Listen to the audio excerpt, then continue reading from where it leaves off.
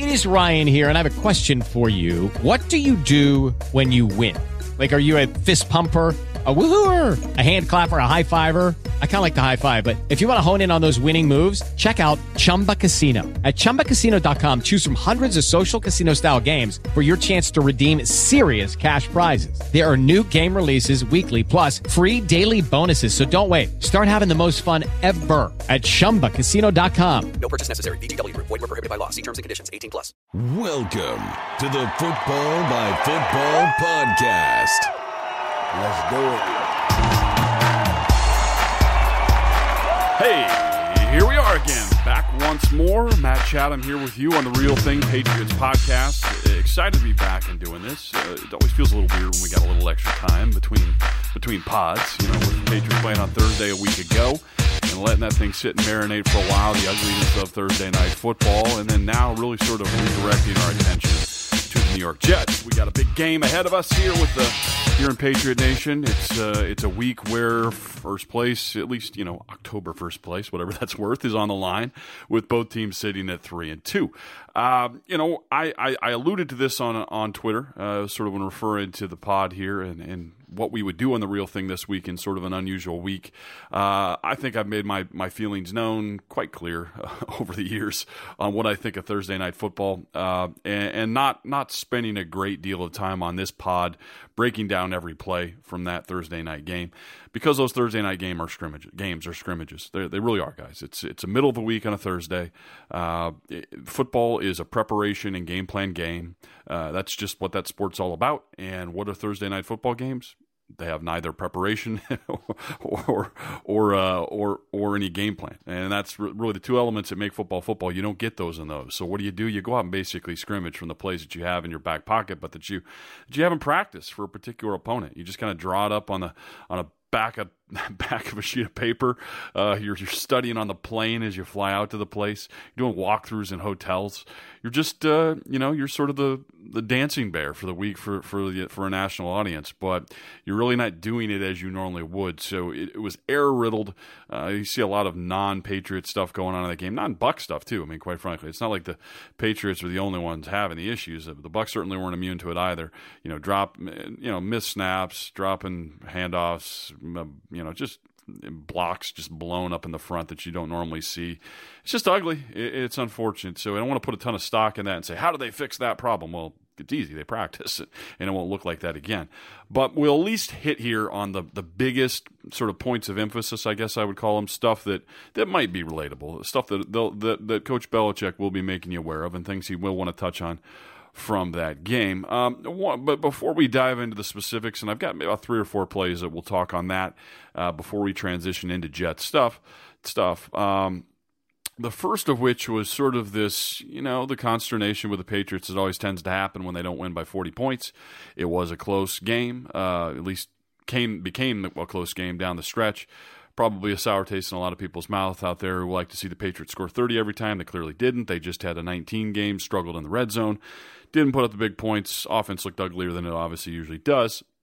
So this sort of idea floated. I saw it on Twitter a handful of times. Heard the argument made in print. I hear it, but read it a couple times. So it kind of said, it's worth addressing. And it's this idea that, if Nick Folk had just made those 3 field goals, the Patriots would be 2-3 instead of 3-2. And I think it's important to understand. Again, we talked earlier about the idea that it's a practice and game plan game. It's also a strategy game, and that's really the other really important leg you have to understand when you evaluate what did or didn't happen in a game.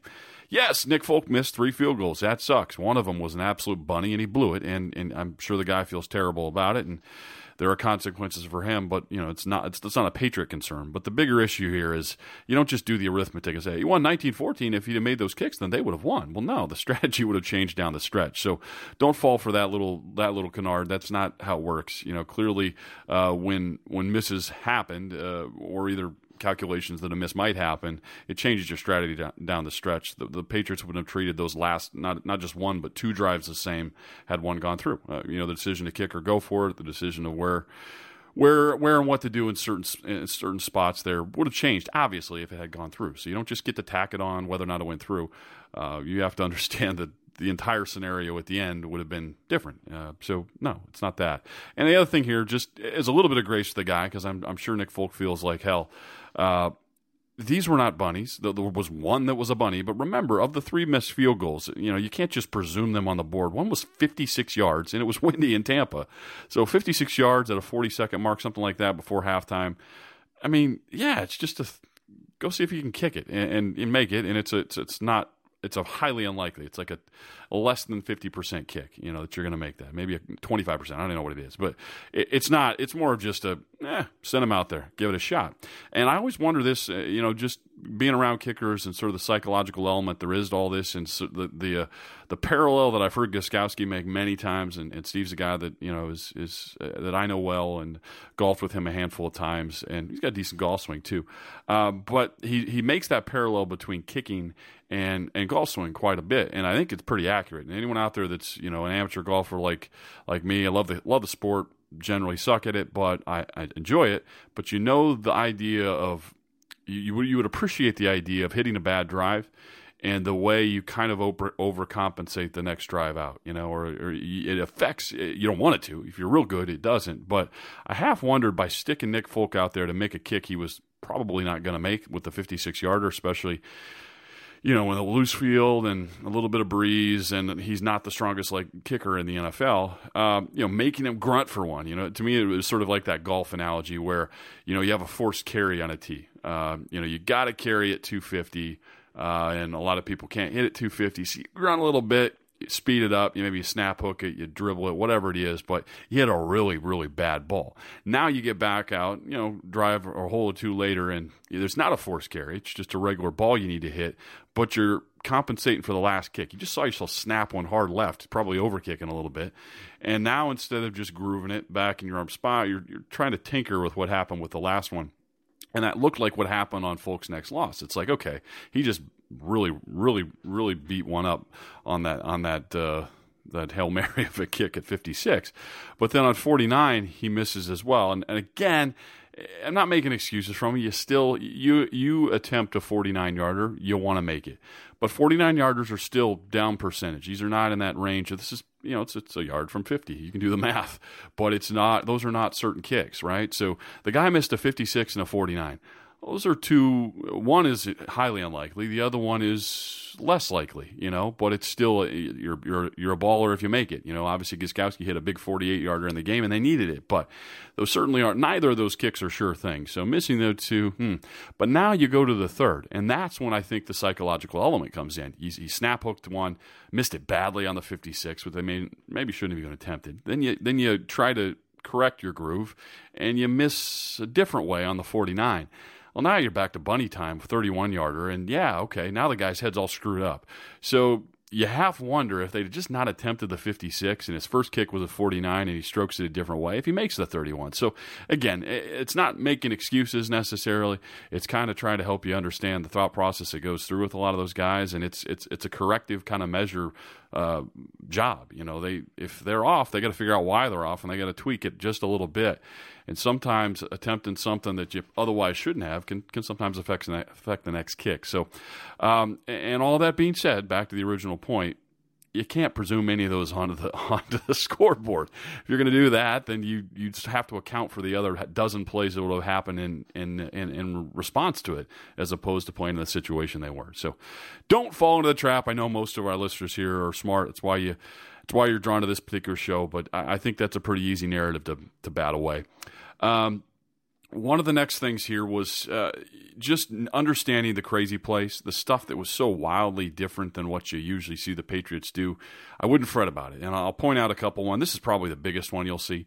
And it was Brady throwing that bad pick on a wide open Chris Hogan on a crossing route in the first quarter. No pressure. So, I know pressure, and we're going to talk more about that as far as offensive line protection and the full protection, backs, tight ends, whatever it is. There was not a protection issue. That thing came off play action. Guy was wide open on the crossing route.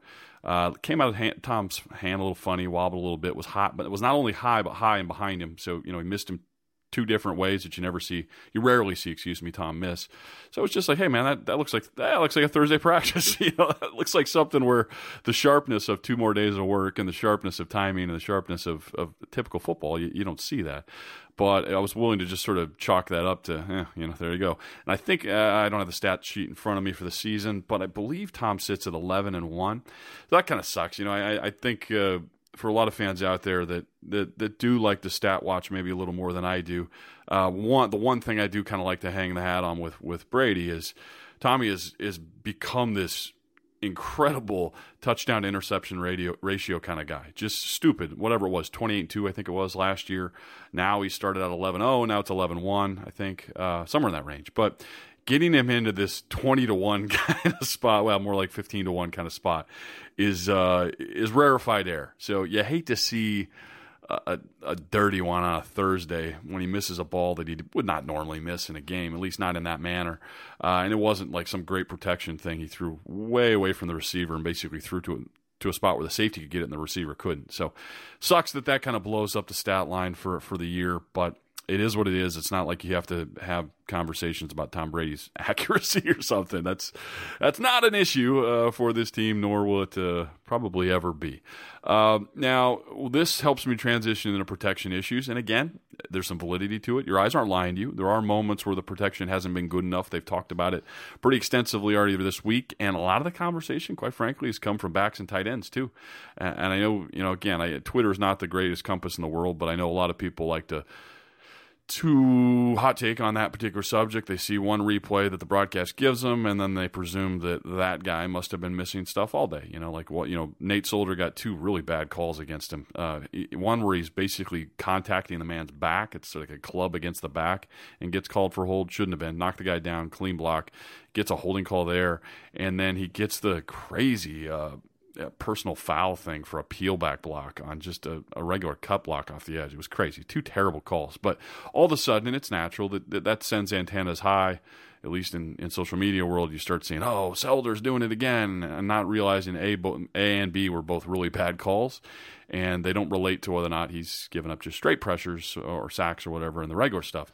So, it was something that a lot of people asked about. I was supposed to go back and look and check, and I did. I went and watched all the protection stuff from the game. And here's your 3 sacks. So this is now we're 5 weeks through. And the big fancy quote that everyone loves to rely upon now is this notion of high sacks. It's like, wow, the sack numbers are higher than what they otherwise have been in years past at this point, much higher. He's getting hit more. We all know that Tom has from the reporting with, I think it was either Tom Curran and Mike Girardi. Both those guys were kind of on this thing during the week. But they had mentioned an AC thing. So Tom's been dealing with something. Scott Zolak, Zoe and I do the show together, the Patriots this week, during the week there for Craft Sports. He had apparently been saying this on the broadcast. I'd missed it, but he believed that it had dated back to a Julius Peppers hit in the Carolina game and that Tom had just re-aggravated by taking a couple weird falls in Tampa. But either way, he's dealing with something, whatever it happens to be, with his left shoulder, non-throwing shoulder. So he gets a maintenance day this week, but I highly doubt it's going to be an issue going forward as far as, inability to play or anything like that. So it's just maintenance, dealing with stuff, and in this day and age, you have to report them, and when you're 40, you get a day off. That's a good thing. But back to sort of what the very specific protection issues in the Tampa game. And again, if they translate, if they sort of move forward, the ones that are related to sacks are these 3. And I think it was really telling that, yes, 3 sacks go down the stat sheet. All 3, to me, don't really relate to a guy getting beat. It was more mental weird stuff or just sort of breakdowns, Thursday stuff. So the first sack was the McDonald from the defensive tackle, comes through on the inside. He leaks through on the right side on what was sort of short boot motion. So short boot is like, the old Jake Plummer, like stretch out to the, stretch as far as you can and look, the play fakes on like a really deep outside run, and then you zip back and run all the way across the formation. Like that's hard full boot. Half boot, like little half roll, that's where you kind of fake at the tackle position and the roll just comes back a yard or two. So, Brady's not going to be doing the dramatic stuff, the big mobile quarterback boots, but they do the short boot a lot, a little, no, I shouldn't a lot, but from time to time. And that was just meant to be a fake for sort of a B gap kind of run, to believe Gillislee on that play. And Tom rolls back. And when you do boot action as sort of offensive line, and again, boot action is where you put the ball out, fake it, and then you kind of roll with your back to the defense back in the other direction. So it's meant to get everyone going one way, then you roll back the other, and usually there's receivers crossing from the direction you started the original boot. And on that particular play, McDonald leaks through on the right side between Shaq Mason and Andrews at the center position. So what happens is you get elephants on parade is kind of the phrase that we often hear in defense, from defensive perspective. When you look across at the offensive lineman and you see elephants on parade, that's sort of when you see elephants with the trunk holding a tail, and you see a line of them. That's I guess that's what the phrase is supposed to be referring to. But it was something we were always taught. When you see offensive linemen with backs to one another, which basically they've turned all their shoulders to the sidelines, you see elephants on parade. It's usually phony, right? Because usually they have to angle himself back at least to a defense player a little bit. You can kind of smell shit, the old phrase. When you see elephants on parade, they're not blocking straight to the sideline. There's probably something rolling back the other way. And on that situation, both Shaq and Andrews were elephants on parade. They turned entirely, and it looked like neither of them, in probably a mental error by one of the two. I don't know which. I mean, we don't know who was supposed to get who in that particular pickup, but McDonald just goes right through the gap of the two of them, and but neither of the two address him. No hand comes back on either, so it just looks like a bust. It just looks like, hey, Thursday football, they don't really do that play, A, very often, and B, you rarely see somebody just go through unblocked. So it wasn't a matter of someone getting beat, so it's not, what's wrong with the protection? It's like that was a hard sell play action role play with Brady, A, that they don't do much, and B, that was blown in a way you rarely see. So, how are you going to fix that? I don't know.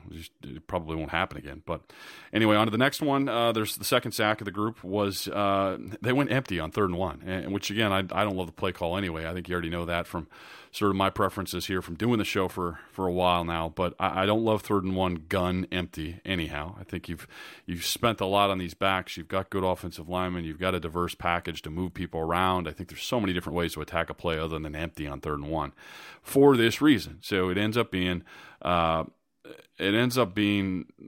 McCoy who gets a sack, and he hasn't had much this year. But basically, they get a 4-man rush on empty, and empty, you have, it's just 3rd and 1, so you're running a couple sticks routes. I believe there was 2, maybe a third element that was at the sticks. Maybe Hogan Amendola White, I don't know who it was, but 3 different guys where there were 3 different options for Tom at the sticks, or they covered up immediately. So they took him away right off the bat. So then you're sitting here in gun with just a yard to go. That's not normal protection. That's not normal, how long do you hold it and wait for the progression to happen? It's like literally a step back into the thing, and you turn, and if those 3 are covered up, the play's kind of dead.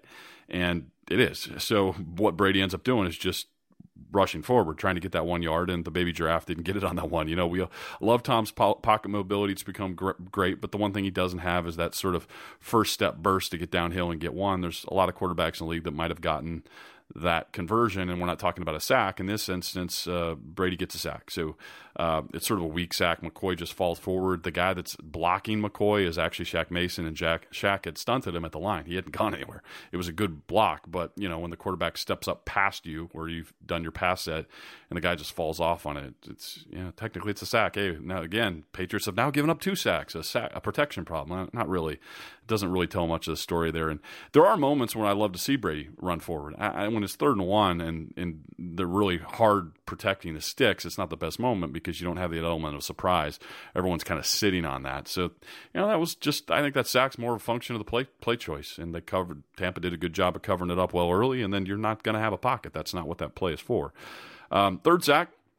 And this is the rarity. This is as rare as either of those other 2 are sort of outliers. This 3rd one is even more so.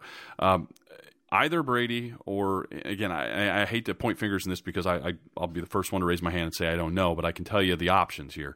What the play was is it was a play-action play, sort of a handoff motion here to James White, and it comes off the outside. I think they've got 4 down and a linebacker looping around to the weak side. So this was the blitz, linebacker off the ball blitz to the weak side, or at least the open side, the side without a tight end. And they blew it. And the first thing I think I might even tweeted about this, that was odd because you don't usually see Brady miss blitz pickup, right? And in other words, if somebody from off the ball is blitzing, he's quick to go to the hot route. The route that's coming in, basically filling in the vacancy of where the person that's rushing is leaving from.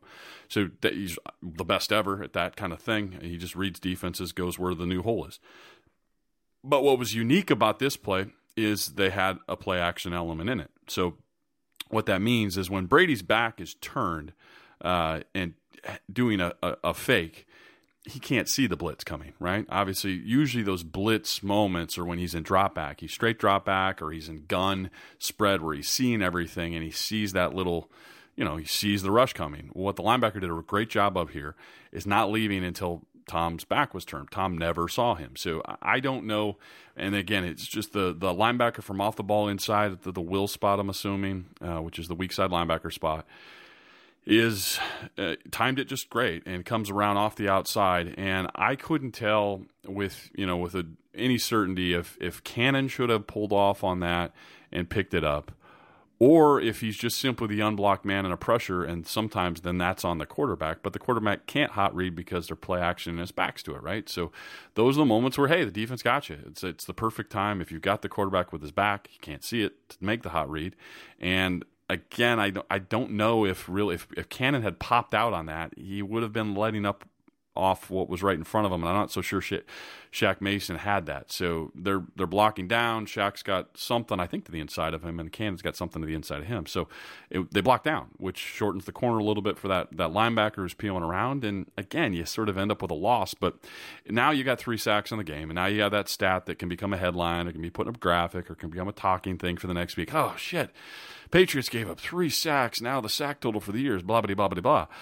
Well, yeah, and all 3 are really unrelated to normal drop back pass pocket stuff. It's different. So, you'd still like to execute those 3 plays better, yes, but are those 3 things, practicing those 3 plays going to be relative to how you do or don't pass protect for Brady in the following week against the Jets? No, not really. Those are 3 weirdo plays.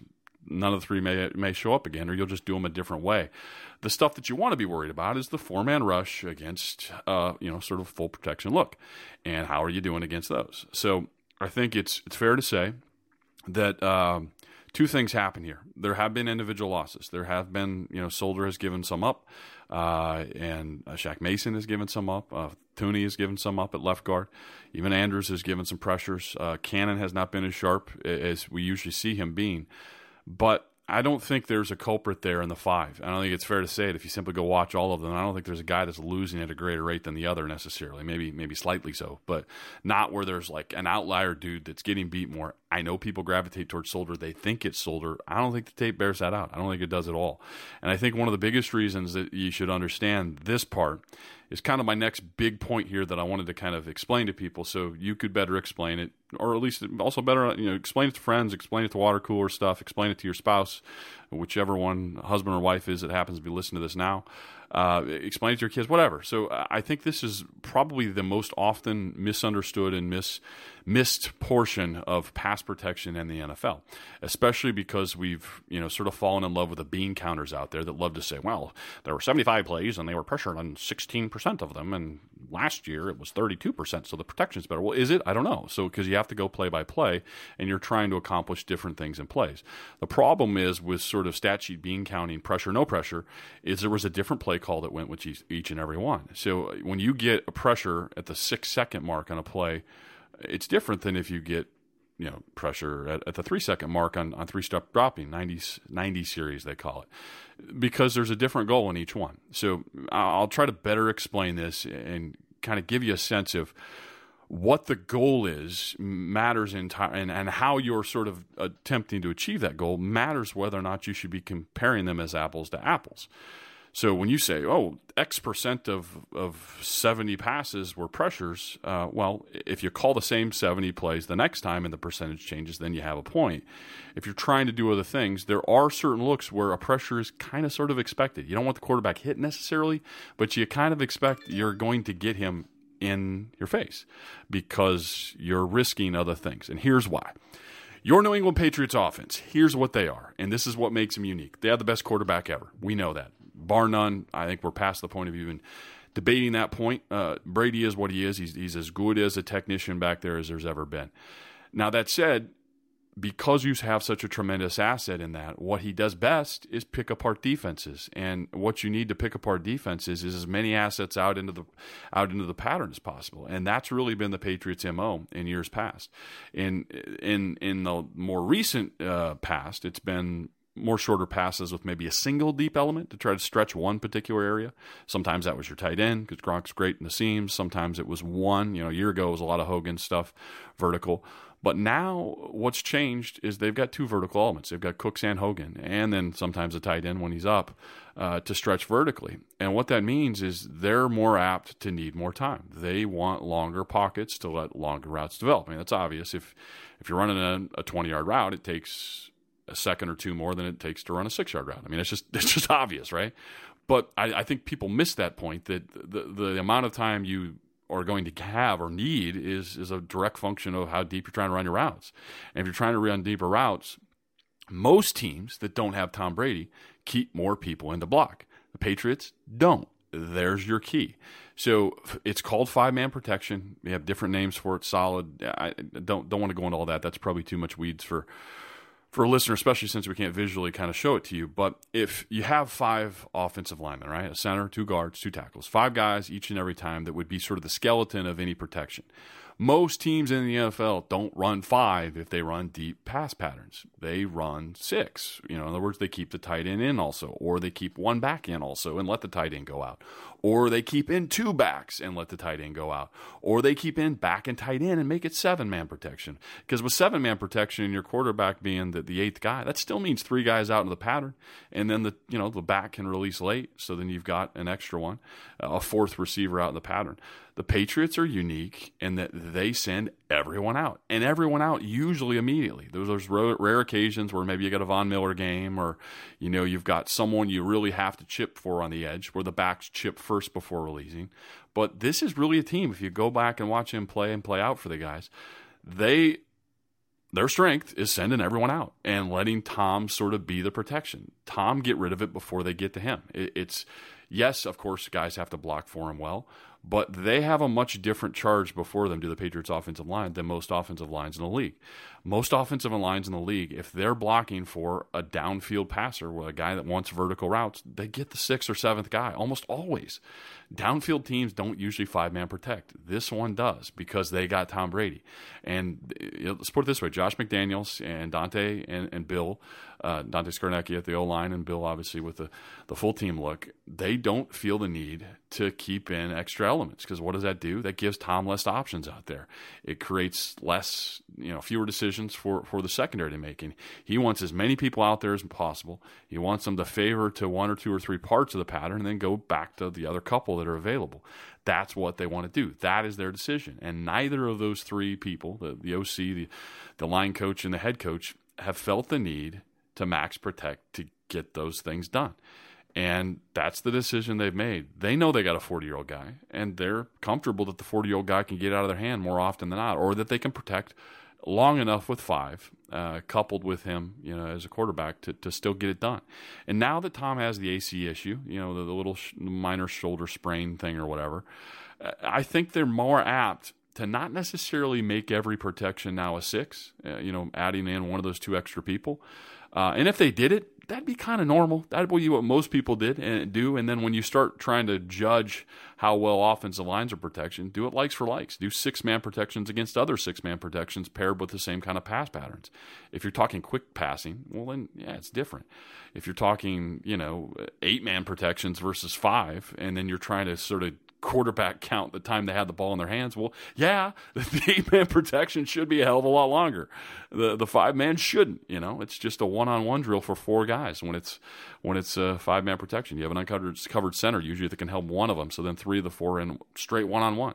You shouldn't be able to get past 4 seconds with that scenario with any pass rush situation. So again, it's not straight making excuses for the O-line. I think in one-on-one situations, pretty much all of them that can be a little bit better.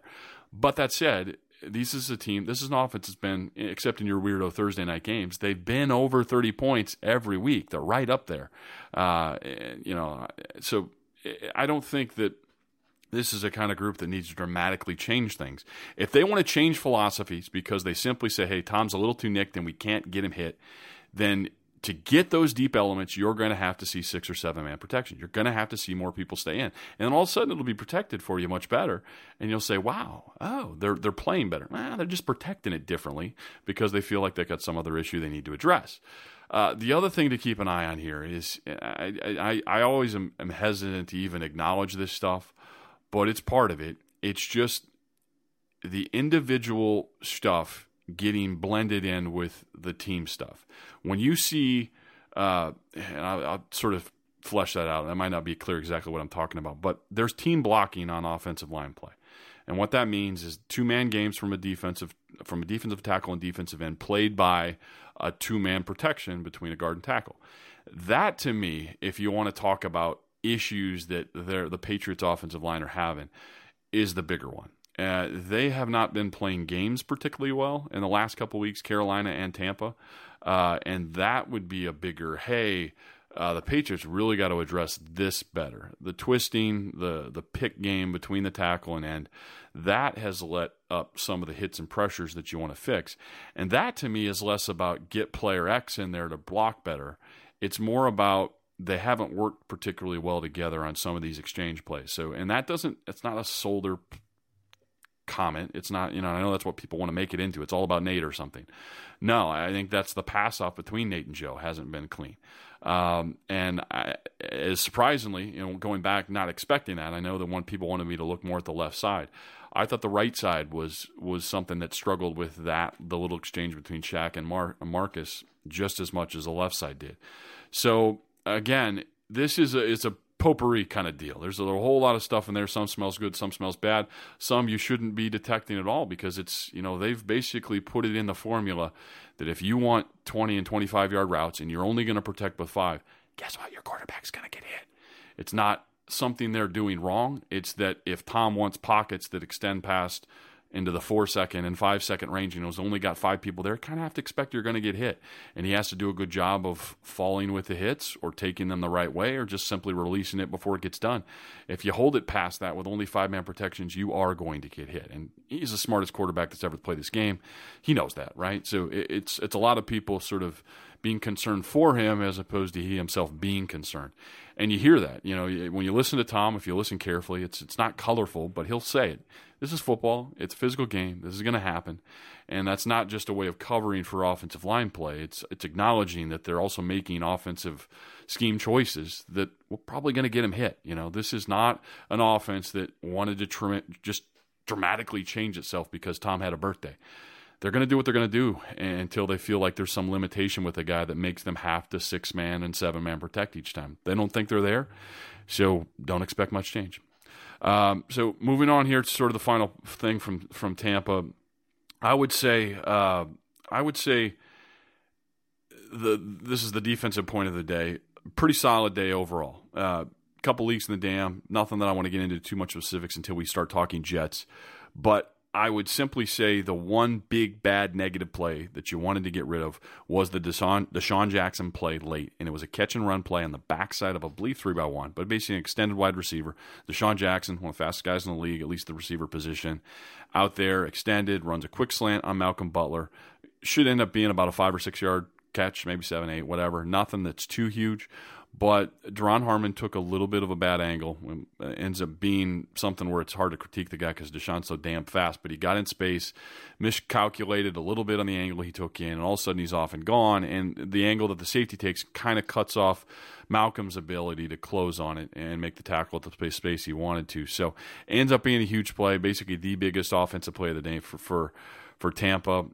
Secondary tackling is usually a strength of this group, but at least your one big one there had nothing to do with mental busts or all that Stephon Gilmore focus of previous weeks and all that. So that big play was largely physical. And as we now start transitioning into sort of Jets talks, it's not something that they have. They don't have a burner like Deshaun Jackson. They don't have a catch and, oh gosh, let's just get this guy down kind of dude. I did forget one particular thing that I wanted to hit on here. I touched on it in Twitter. I think I touched on Nesson in some of our post stuff. But the Cook sequence plays, I'm flipping back to the offensive side. Sorry to make that a little confusing here, just bouncing through my notes. But Brandon Cooks had a 2-play sequence in that Tampa game that I just want you to keep your eye on, people. It's something I've been hammering, so maybe this is more just confirmation bias, but I'm trying to get to a point where you see that one breakout game where Cooks has a 7, 8, 9 catch type day that's Antonio Brown-esque. And why do I say Brown-esque? What makes him unique to your Julio Jones, to your Green and in Cincy or some of your other top end guys, is that Cooks can, I believe, be a lot like Brown in Pittsburgh, and that he can make those high volume play or high volume sort of final production numbers come from several different places. And in Tampa, he had a couple drops on slants that were really early missed opportunities. I think that kept that from getting crazy, having it be one of his big days.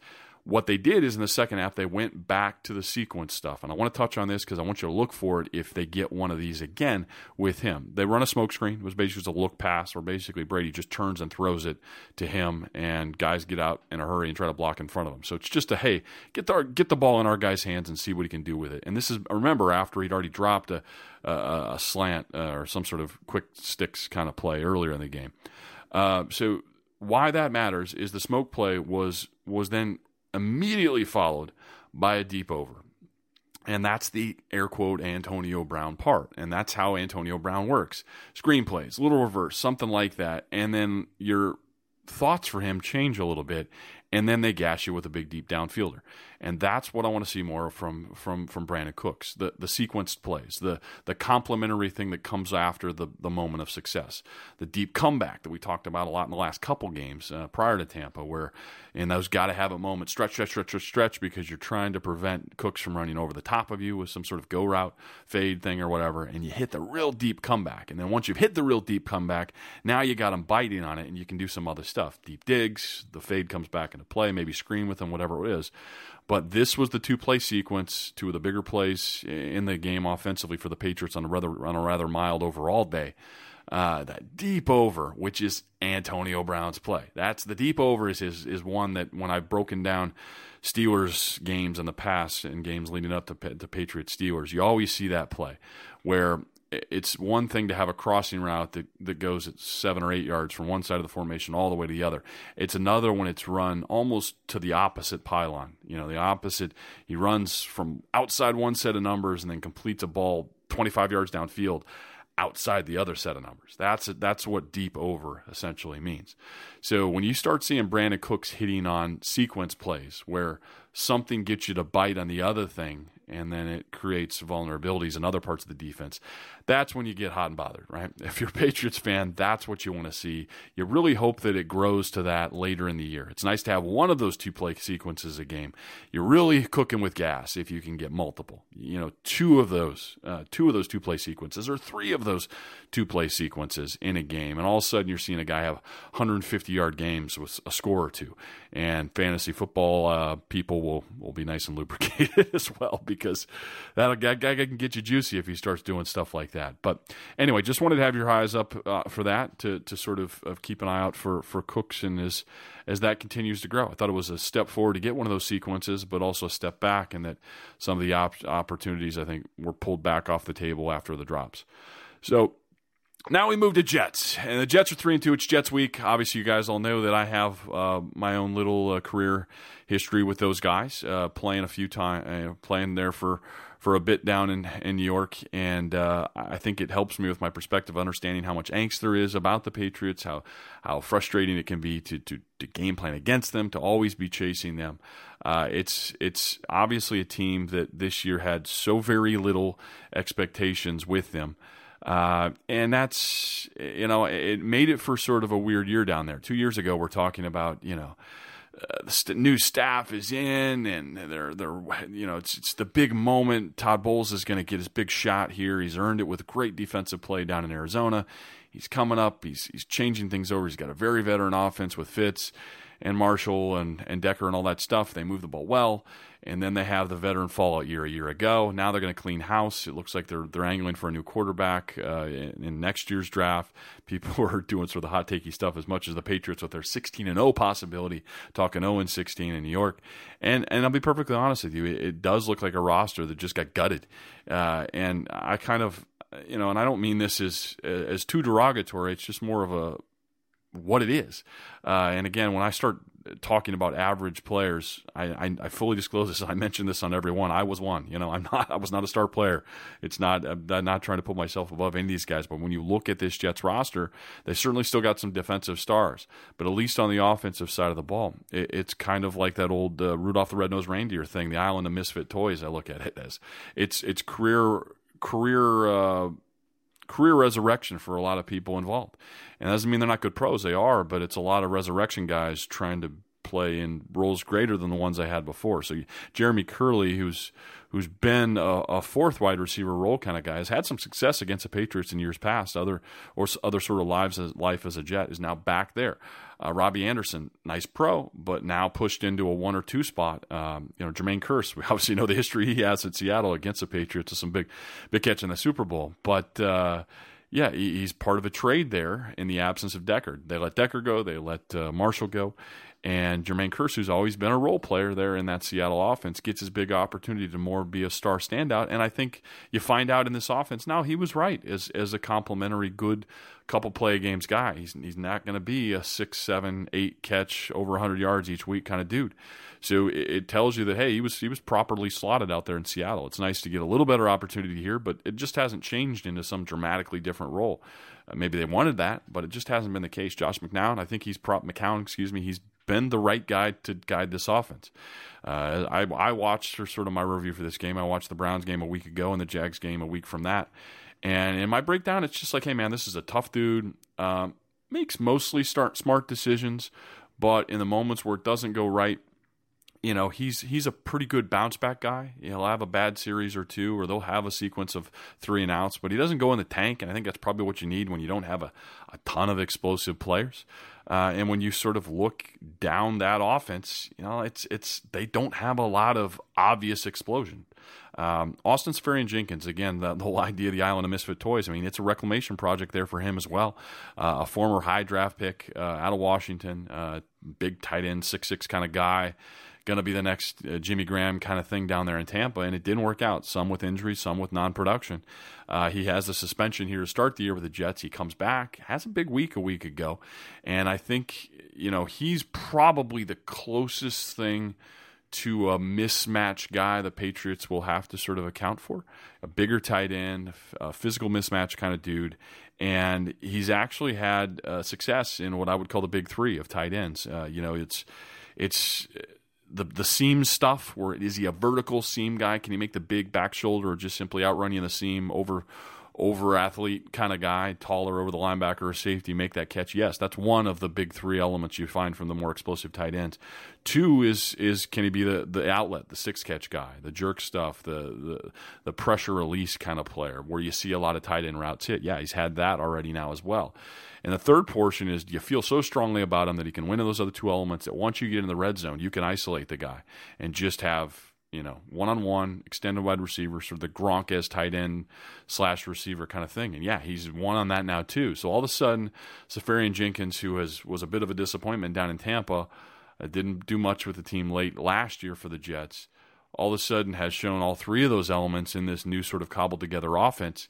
And it's like, oh, okay, that might be a guy to draw some coverage attention in an offense that doesn't have a ton of personnel that makes you think you would shift to anyone, really. So, and we'll talk about what sort of that philosophy is and how I think facing the Jets is a little bit different than what the Patriots have had in their opponents to this point. Going through the rest of sort of the who they have kind of thing.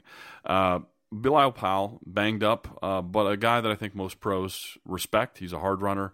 He's been in sort of a dual role throughout his career, even back to when Chris Ivory was still there. Then it was with Forte here. Now Forte's banged up with a foot injury, toe I think it is, shouldn't be a part of this game. But Powell now is banged up himself, and that sort of shifts the attention expectedly so. We'll see. Again, this is a podcast being taped early in the week on game week, but this young guy, number 25, Elijah McGuire, 6th-round pick for the Jets, had a huge explosive run. I believe it was a Jags game. I'm not mixing up the two, but had a couple explosive plays and then had one big breakout run. And if you look back at the Jags game in particular, this is sort of a theme that has been consistent with the Jets. Yes, they're 3-2. No, they haven't played great opponents. They got knocked on pretty hard by the Raiders at a time where they still had Derek Carr, and I think hope was a little higher there in Oakland. But they've got a division win now, obviously, over the Dolphins. They have basically lingered at 20 points being their ceiling. Yes, they scored 23 against the Jags, but that extra 3 points comes by way of a field goal in overtime where they essentially, I want to say it was the 4th drive, maybe the 3rd of overtime, but basically using up almost the entire overtime period to get that final 3 points. In regulation, this is a 20-point offense at best, and that's the major problem they have going in against the Patriots. They're tough, smart, aggressive, great underdog story relative to the NFL, where I think people were looking at this team and couldn't win anything. But they've scrapped out wins against some, in truthfulness, relatively not explosive teams. The Jags are sort of the Jekyll and Hyde team you can't figure around. They've had some big blowout wins against otherwise good opponents, beating up on some people. And so it's like, wow, the Jags are great. But then the Jags in that Jets game kind of looked like what you thought, on the sort of the underside of the swell, not a great day, and they end up losing 23-20 to the Jets. So, they beat an up-and-down Jags team, and then they beat a Browns team that was kind of a hard football game to watch, quite frankly. But you have to at least respect them and respect the job that Todd Bowles is doing by scratching out these wins and playing tough and at least playing stretch smart football, which I think is really the MO of this team as you look at it. They're not explosive stars. They kind of just sit in the bushes and wait for some big break. In the Jags game, it was actually the Bilal Powell run where nobody touched him down, and he ends up standing up and running for 80 yards. So it's sort of capitalizing on some stupid, thing on the other side. You didn't tag the guy down. It looked like he was down. No one did. He does a smart play, stands up. That ends up for a huge chunk of their run production on the day. The other one is the McGuire run. McGuire has his big bust out moment, big touchdown there, one other explosive play, and that's really ends up being, other than one other sort of slow progressive drive, that was all the offense for the day. And then they cobble together a final field goal off of great field position in the overtime period. But that's who you're dealing with if you're the Patriots. So why is it, in my view, sort of important to sort of frame them that way? Because it's a lot of guys basically across the board that are in full-time roles that often aren't, other than this season and the crazy thing the Jets have going here is sort of a position themselves for the draft kind of year with a quarterback change. And that's obviously a next year thing, but you got to make it through the year. So beyond just the players themselves that have new roles, you got a first-time offensive coordinator there in John Morton. And I'm going back watching these two games trying to figure, okay, whose tree is this guy a part of? He's a wide receivers coach for, I believe, like the last 6 years-ish or so. Yeah, last 6 years he's been a wide receiver coach in the NFL, but he's never been a coordinator at the pro level. This is his first shot at it. Been a coordinator at USC prior to getting the receiver gigs in the NFL, but 6 years as a receiver coach. And all of a sudden you get your bump up, and what are you dealing with? Trying to cobble together offense here with a journeyman quarterback that's a smart vet, but he's not a franchise QB kind of dude. And you've worked with receiver groups at other places, but that have been above and beyond what you're dealing with now. So you can't be if that's your sort of reference point, the receiver group, you think, spread it out offensive guy. No, it hasn't really been that for John Morton. You don't have the horses to do that kind of offense. So it's much more progressive, run, play action, the occasional shot play to Curse, the occasional shot play to Robbie Anderson, here and there getting a play to Jenkins, Safarian Jenkins, whatever the whole full name is. There are 3 names. And just kind of working the ball down the field and trying to capitalize on field position wins that your defense gets you. So I sort of tried to run through, sort of spin the dial there, and everything you have going on with that Jets offense.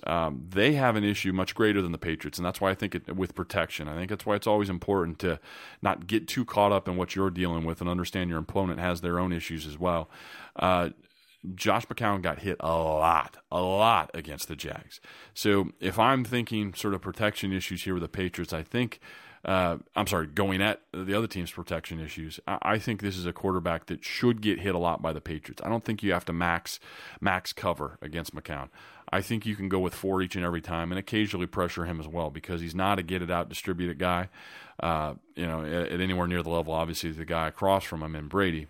But I also think because he's got a little bit of escapability, a little bit of athleticism, obviously Belichick has hammered on this point in his press conferences this week, which if he's making a point of it in the press conferences, that means he's also saying it to the guys back in team meetings, which means that he thinks that basically their ability to keep drives alive or rest in McCown's feet, not to do some Deshaun Watson thing, not to even do a Newton thing and go grab 30 from you on an escape play, but just to get 5 or 6 and to keep the sticks moving. I think he certainly does have that ability. So you have to have some pocket awareness around him, that you don't let him extend plays after nothing play, and then he gets 4, and 5, and is able to sort of squeeze by his sticks and keep a drive alive. So that's kind of what you're dealing with from that offense. And I framed it all that way for a very specific purpose, because it's basically my educated guess from having been with Bill, that when you have that kind of offensive personnel and that kind of staff behind them, you're not going to be doing the thing that is usually said about Belichick defenses, which is they're going to take away the best thing you do. They're going to take away at least your top player, maybe your top 2, and make you beat them with ways you're uncomfortable doing. Now, what that says when you say that phrase, take away the best thing you do, to take away something, that usually means double it, right? Or usually means put best asset and help element to that person to make sure they're not getting catches. In and out them left, right, in and out them high, low, jam them at the line, then take them locked later. But, the takeaway things, that's usually what it means. And you got to sort of pick that guy. Now, if you're looking at the Jets offense, who's that guy? I don't think defensively it's the kind of offense approach that you're willing to go double someone down in, down out. Or maybe you just change the double play to play. But there isn't we got to stop blank to keep the Jets from scoring. It just doesn't exist. And the problem you get into is if you shift help elements, and usually when you're 4-man rushing, that means you've got 2. If you shift 2 help elements, you kind of put some people on islands that maybe you're better not putting them on that island. Maybe you'll defend them just fine if you don't give them extra space by moving and sliding help elements around on the defense. So maybe this is a week that you'll see more 2-shell, because you just don't want to give up big plays against these guys. You think that you're better to cover them in the low areas, and you don't need to be sliding around chess pieces. So I say this to say that we're not talking likely about a week about taking away the best couple things they do or the best 2 players. I think it's a more defending plays, not players. Defend the plays, not the players. So it's back to sort of training camp frame of mind, where you're not game planning for a specific player. You're game planning for a concept. It's like, here's their favorite route concept in such and such, and we do not want to give away that route concept. Or when they get into this sort of down and distance or this area of the field, these kind of things, we're defending this concept, not this player. So it's a big study week. It's a big, what are they like in tendencies? What are their tendencies in this down and distance in this part of the field? What are their tendencies when they flip personnel group in this particular situation? They're doing it for a reason. We're going to defend this.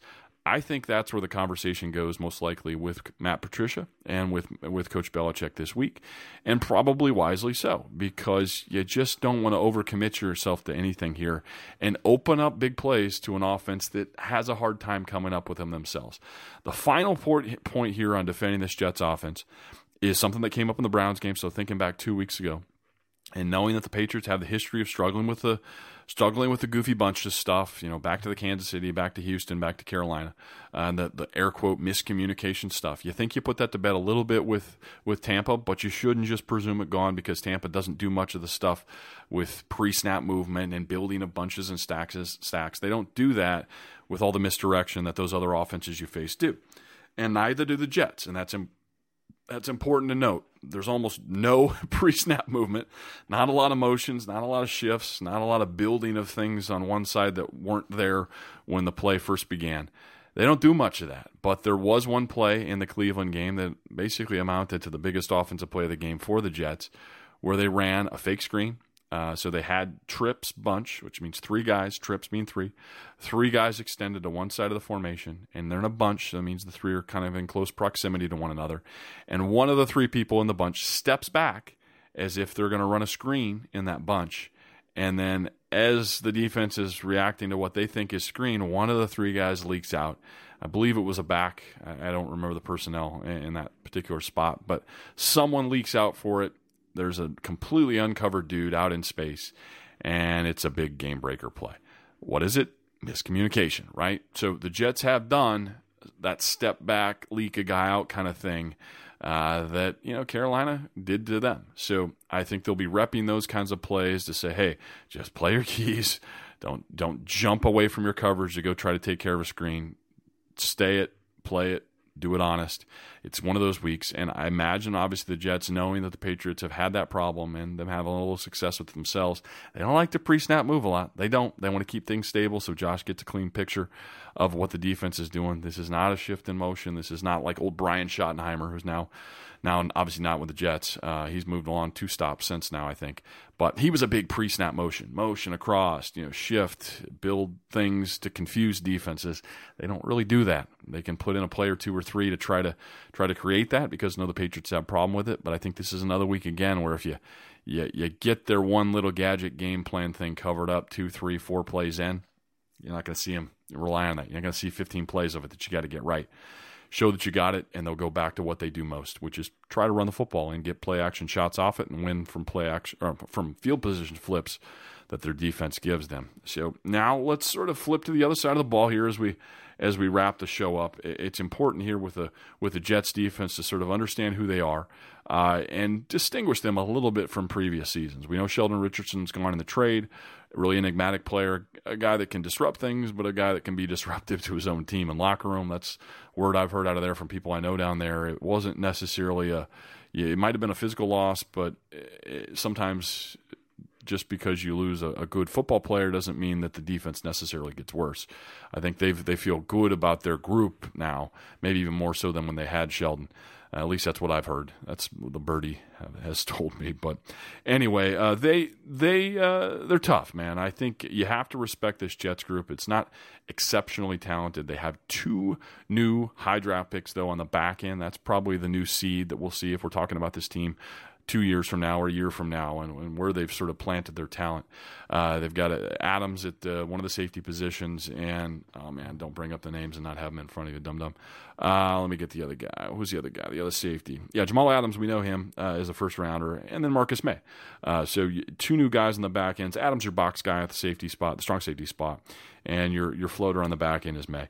But both guys have made plays so far, at least in the couple games that I've watched. So both guys looks like sort of, hey, they've got a couple nice new things. But why do I point them out first and foremost when talking about Jets defense? Because you got Brady back there at quarterback. And whenever he has 2 youth, and it doesn't come up often, but when you get maybe a first-year and a second-year player back there, or you get a new free agent that's new in the system early and a rookie, when you get a combination of youth at both safety spots, expect a lot of look-offs. Expect a lot of misdirection, maybe with fakes, the fake one direction, move something back the other, or deep pocket plays where he spends 1, 2 count, 3 count, staring down one side with his real intention to go backside. Look for that stuff today. Be a really educated viewer of this game, and I think you'll enjoy knowing that, hey, why is Tom doing that? Why is Tom doing the shoulder feint stuff, really using the shoulder to sort of fake and move? Because he's got 2 inexperienced players at the 2 really important coverage spots. The middle of the field safety, if they're running that kind of D on a particular call, where he wants to move him out of there because he wants to clear space for Gronk, or he wants to clear space for Hogan, or he wants to clear space for Danny Amendola, whatever it is, needs to move that guy. And the guy that he's wanting to move doesn't have a ton of experience, sort of the pro pace with a quarterback like Brady. And you look at the quarterbacks that the Jets defense has seen thus far, neither of those 2 safeties have seen anything like Tom. Derek Carr's a nice young player. He's nowhere near the stratosphere of Tom. So that's going to be sort of, I think, one of the cool inside stories to watch. How well does Tom Brady move the safeties? And the down safety, that just might be moving him out of a zone, or moving him off coverage with the tight end that he wants to fit it into, or maybe, who knows, involving Dwayne Allen here. I know it's become sort of not a top 10 issue for the offense. He's sort of out of it with as sort of being a priority. But again, if you start moving safeties around as you like them, if you can manipulate them, I think that creates opportunities for the other tight end, to find that vacancy. So keep an eye on that. That'll be sort of a first and foremost safety moving because you got two young guys in there. The other thing is, I always kind of go back to this. It's from later in my career, and obviously now, whenever the Patriots faced Houston, it was the weeks where they'd use the tennis rackets in practice because Houston was so good at batting balls at the line of scrimmage, Watt and Jadeveon Clowney. That's relevant this week because I think one of the best things the defensive front for the Jets do is they sort of have trees with both the combination of Mo Wilkerson, and Williams from USC, the other top draft pick there on the inside. They're both long, relatively lean. These aren't big, heavy guys, but they bat a lot of passes down and they get a lot of porch push. So they're not too far up the field guys. Neither of those two are speed guys necessarily. They're athletic big men, but it's more, can you get the ball through the trees and can you keep them out of Tom's lap? So it's kind of like the old, get their hands down. Maybe you'll see more cutting up front to try to chop these down to sort of, clear branches for Brady so he can complete some of those passes.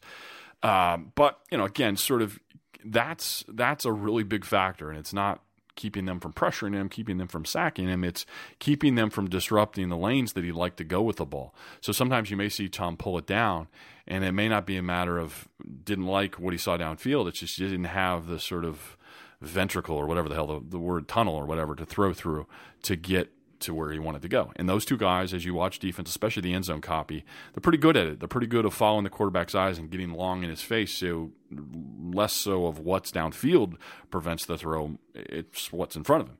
And that's something that this offensive line is going to have to do. You got to get those two big bodies out of the way and keep them from ruining what Brady wants to do with the ball. The other big thing that's very important here, and that's become a much more deliberate defense as I see it. The Jets have. This is not Rex Ryan time. This is not crazy pressure packages, dramatic change week to week, where you're dropping 9 and rushing 2, or the next week you're rushing 7 guys or something crazy. This is more vanilla pressure. And they wait for their spots, and then they take them. So you're going to see something normal where it's just 4-man rush, cover, 4-man rush and cover, 4-man rush and cover, safety blitz, 4-man rush and cover, 4-man rush and cover, corner blitz. That's sort of, and I don't know, it's not a 2 then 1, 2 then 1. It might be 3 then 1, 3 then 1, or 4 then 1. But it's a few plays of vanilla, a few plays of keep them to modest gains, and then take your shots. That's kind of what this defense is. Buster Screen at the cornerback position, coming off a corner blitz from the inside, sort of playing inside corner, and then rushing, sort of doing a good job of disguising and getting a play. He had one against Jacksonville.